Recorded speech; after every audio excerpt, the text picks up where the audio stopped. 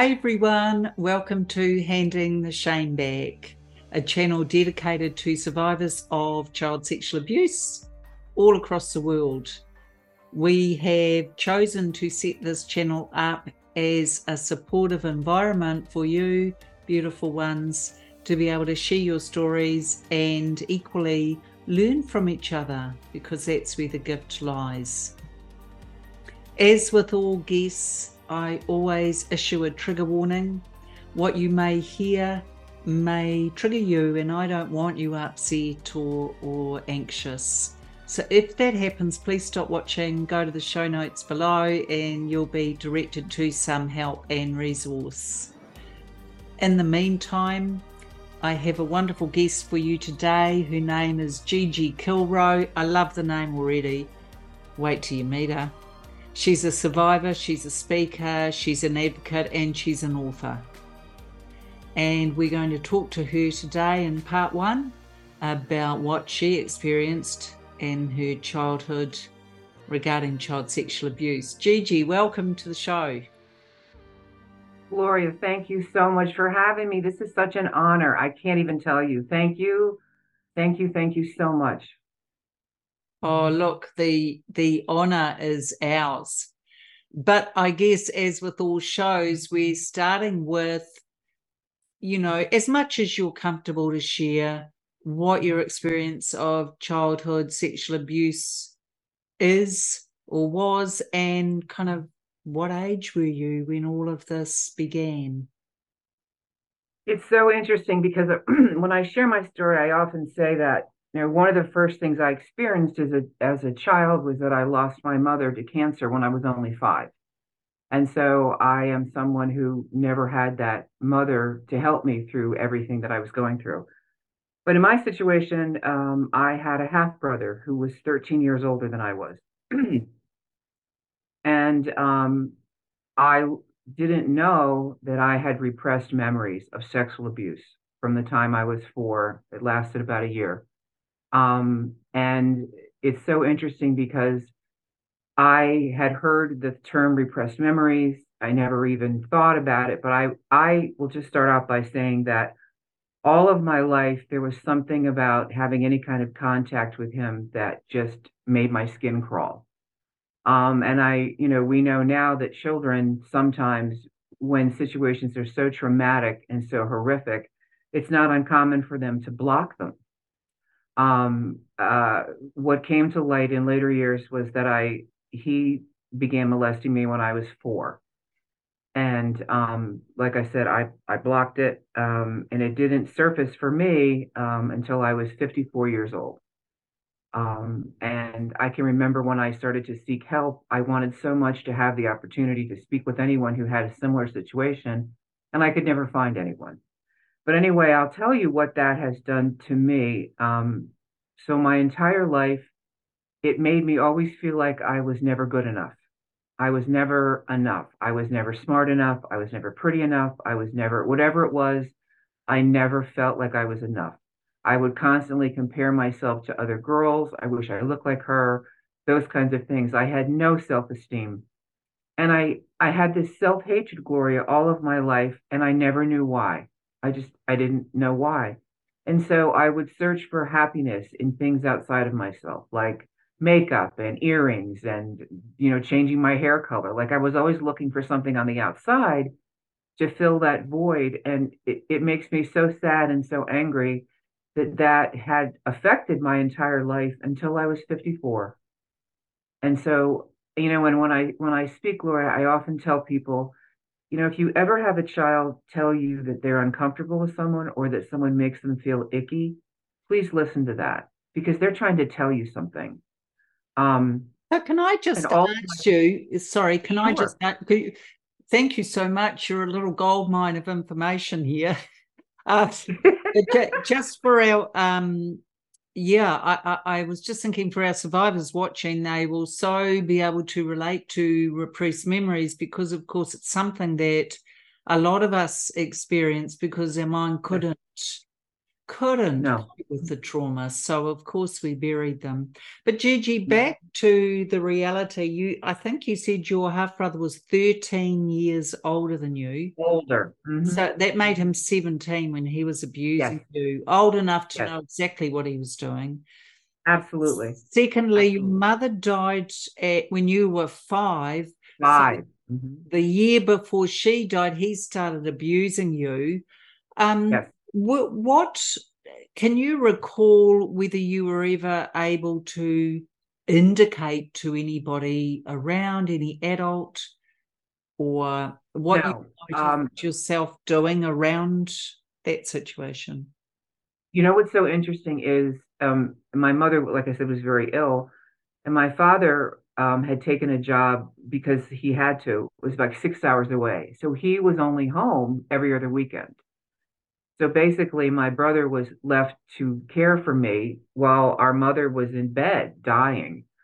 And and then at some point, her mother came to live with us. And from what I remember, I think that's when it stopped. But that's such an amazing question that you ask is, I've had people say to me, well, why didn't you say anything? Oh my God. First of all, a 4-year-old doesn't have the language. And second of all, we know that 95% of people that are harmed by someone that they know. You assume that your family will protect you. You assume that your big brother is going to protect you. And I know when I grew up, Gloria, we were always taught about stranger danger. The stranger, the person that would chase you down the hallway or chase you down the alley late at night, that's the person that would hurt you. 95% of the time, we are harmed by someone that we know and someone we should be able to trust. We should be able to trust. I'll tell you, when things started coming up for me, I will say, my dad, who was a love, just he was my hero, which I'll get to later. But I have a lot of photographs of growing up, and there is one particular photo, Gloria, that has haunted me my whole life. I looked at this little girl, and there was something in her eyes, and it always bothered me. Now I understand that that photo was taken at the exact time I was being molested. And I look at that little girl, and today I want to hug her and I want to hold her and I want to tell her that she's okay, that it's okay. And I think for me, that was such, such a validation of that particular time period. I mean, I look like I'm heartbroken. A 4-year-old child is supposed to be full of awe and wonder and joy. And like I said, all of my life, that picture just pierced through my heart. And now I know why. Of course you do. And look, the question really is because what you'll notice, and for our beautiful survivors watching, hello everyone. What we notice is that it is 90% more likely that a child will never try and tell anybody. That's Yeah, how high exactly. those stats. Only 10% of children from some of the research I've seen will ever attempt. So Mhm. the question is not, did you ever try and tell anyone? The question is, what did you notice really around your behavior Absolutely, around yes. your brother when your mother was, she was present, or when your dad was present? Did you notice anything around you as the darling wee 4-year-old? Um, I just felt even repulsed, I think is a good word Yeah. at that age. And what how that affected me is I have struggled in intimate relationships with men. And it's interesting because after my mom passed, my dad was left with all of this debt and he had a chance to work overseas to pay off the debt. And he moved me. He left after my mom passed that summer. He moved me to my grandmother's house about 6 miles away and cut ties with my brother. Now, I will tell you, Gloria, I don't think my father knew for sure because I think if he did, he would have hurt him. But I think he suspected. I truly, truly do.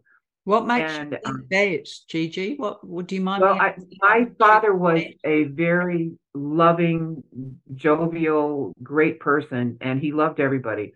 And the fact that he moved me out of that apartment in the middle of the night and left my half brother behind, now I've figured out that I think he wanted to get me out of there.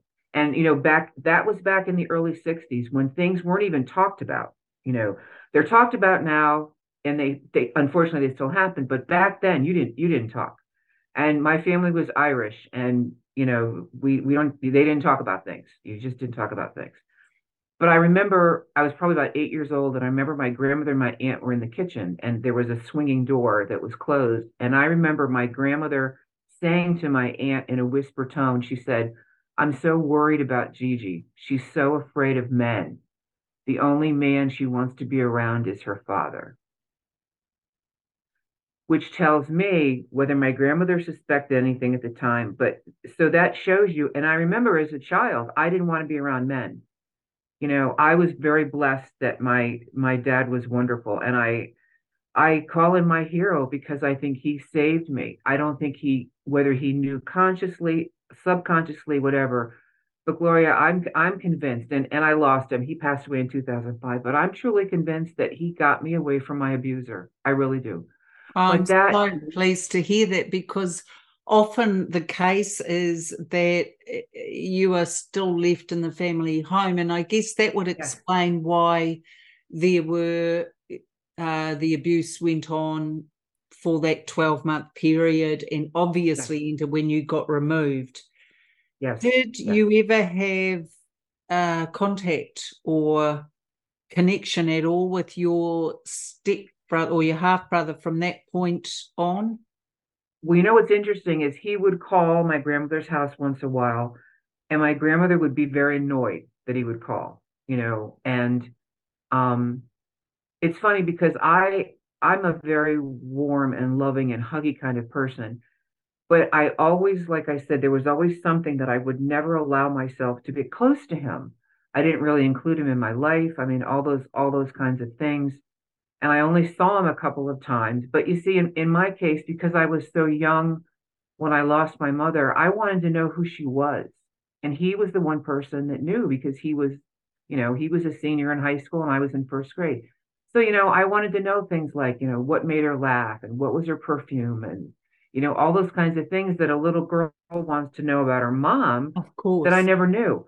But every time we would talk on the phone, Gloria, he would say things like, "I love you so much. I wish I could hug and kiss you like I did when you were little.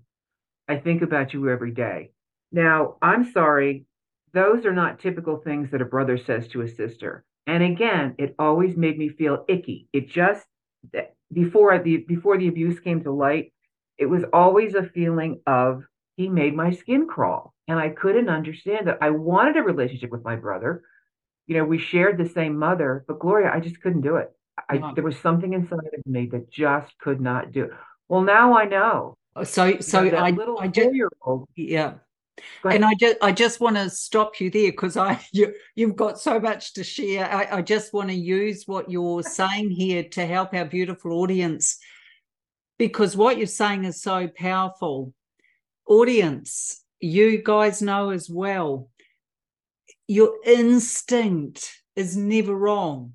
Gigi's instinct was, it Yes, makes my skin I was crawl. wrong. I don't want to be around him. There's no part of him he makes me feel icky. Mhm.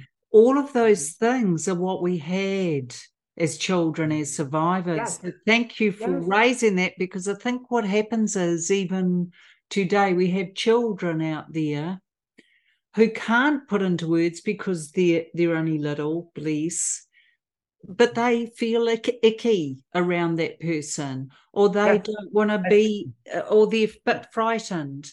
And I think, when is it time, Gigi, for us as the adults and the parents and the grandparents to actually start listening to our yes, children, or yes, noticing, yes, noticing?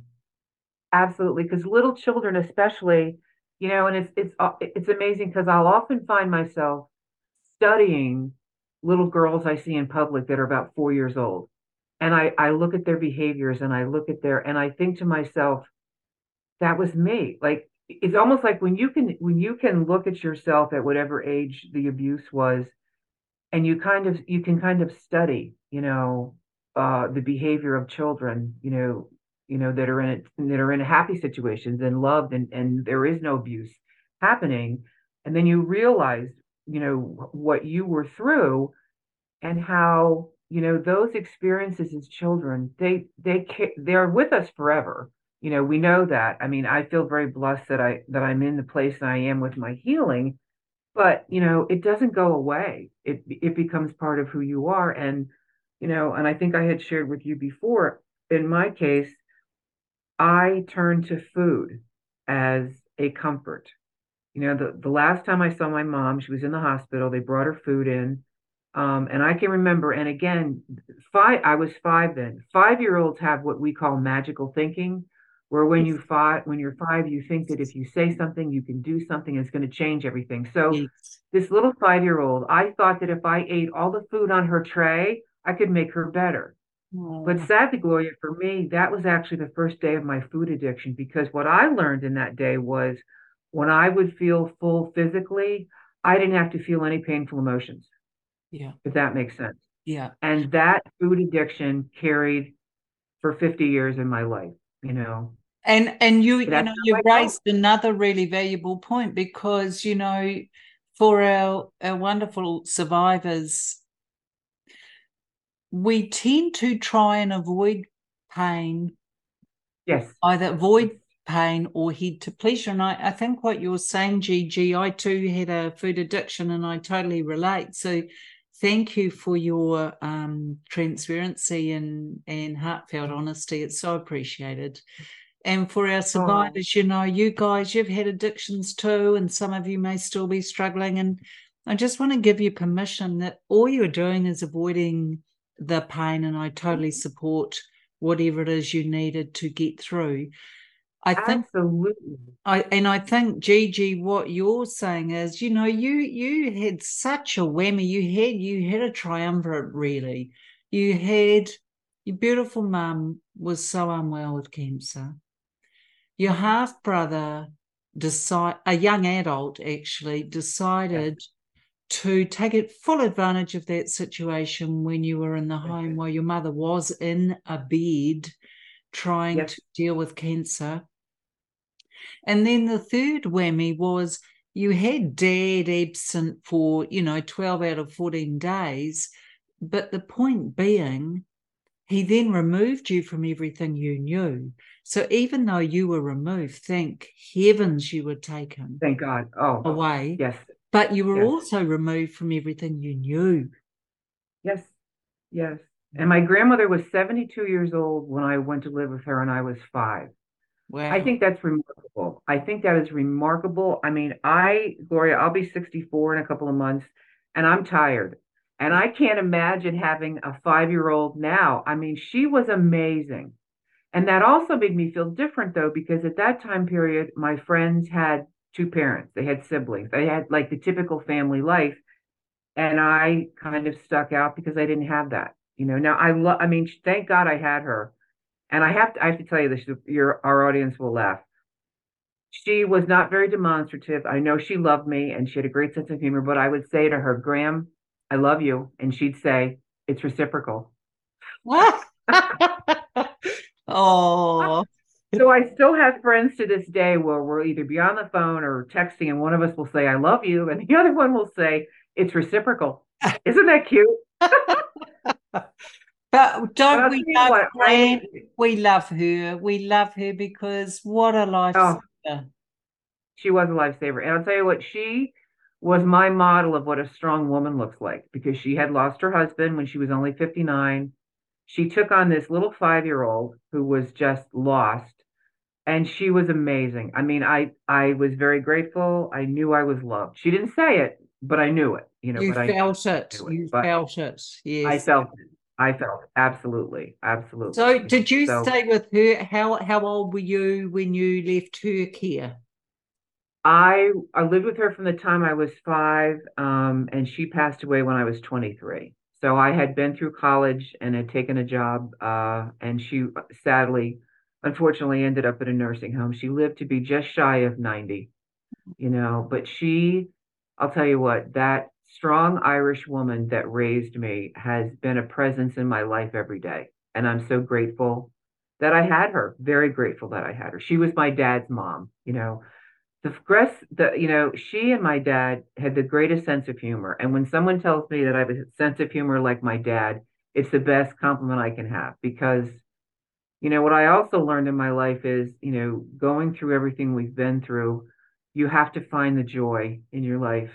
You have to find it because it's not all staying, trying to heal, trying to heal. You've got to find those moments that touch your soul and bring you joy. We have to find them. Yes. And we have to also be available to notice them, because I think as survivors, what we notice survivors, don't we, is that we can keep ourselves incredibly busy and achieve an incredible amount, but absolutely, it distracts us from just being. And I think that's really powerful. For you, Gigi, did you ever see your half brother again? The last time I saw him, he was in the hospital, and this is prior to everything evolving, coming up for me. And I went to see him. Something inside of me said, "You just have to go." He lives, 7 hours away. I went to visit him, and just to share quickly that I had always suspected that our mother had been molested by her older brother because of a conversation I heard and when I was a child, and that always stuck with me.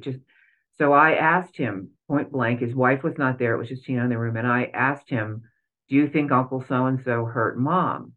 And Gloria, that's when he looked at me and he said, "Well, you said that incest between a brother and a sister was okay."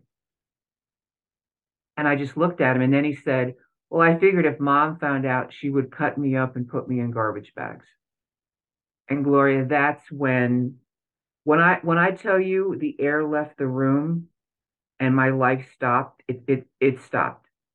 And just to tell you quickly, I very calmly said I have to go. And I do not remember driving the 7 hours home. It is truly by the grace of God I didn't have a car accident. And I'll tell you, when I got home, I locked every door, I locked every window. And that was the moment that I thought to myself, you know what? As human beings, the first need I feel we have is the need to feel safe. And I didn't feel safe. And I didn't know if I was ever going to feel safe again. And so for me, that was like the door of all those repressed memories. And everyone's different. I know that. But for me, it would be just like a little flash of something. Yeah. And it's almost like I was watching it happen.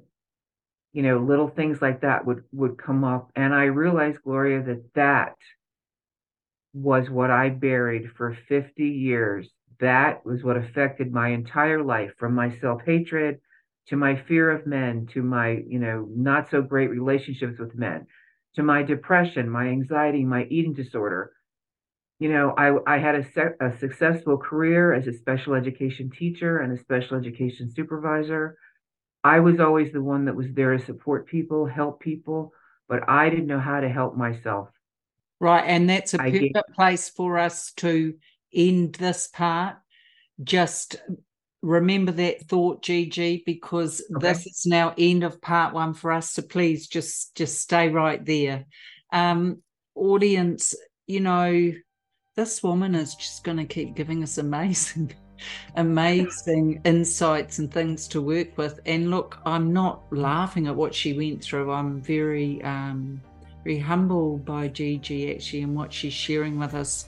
And a couple of things have stuck to mind already. One is instinct, and as children, we all, including you, had instincts, and I think it's just really important that we value that in our young ones and that we honour that in ourselves, because we always knew. Second thing she mentioned was the repressed memories, and I think, thank God we had minds that did that, because it was clearly too much for us to deal with. So as always, lovely ones, we are going to have part 2. Don't go anywhere, but come back in a couple of days, because part 2 will be up and you'll be able to see what Gigi had to deal with, how she overcame it, and some wonderful ideas for you as the audience. So please, always remember, I see you, I stand beside you, and I believe you.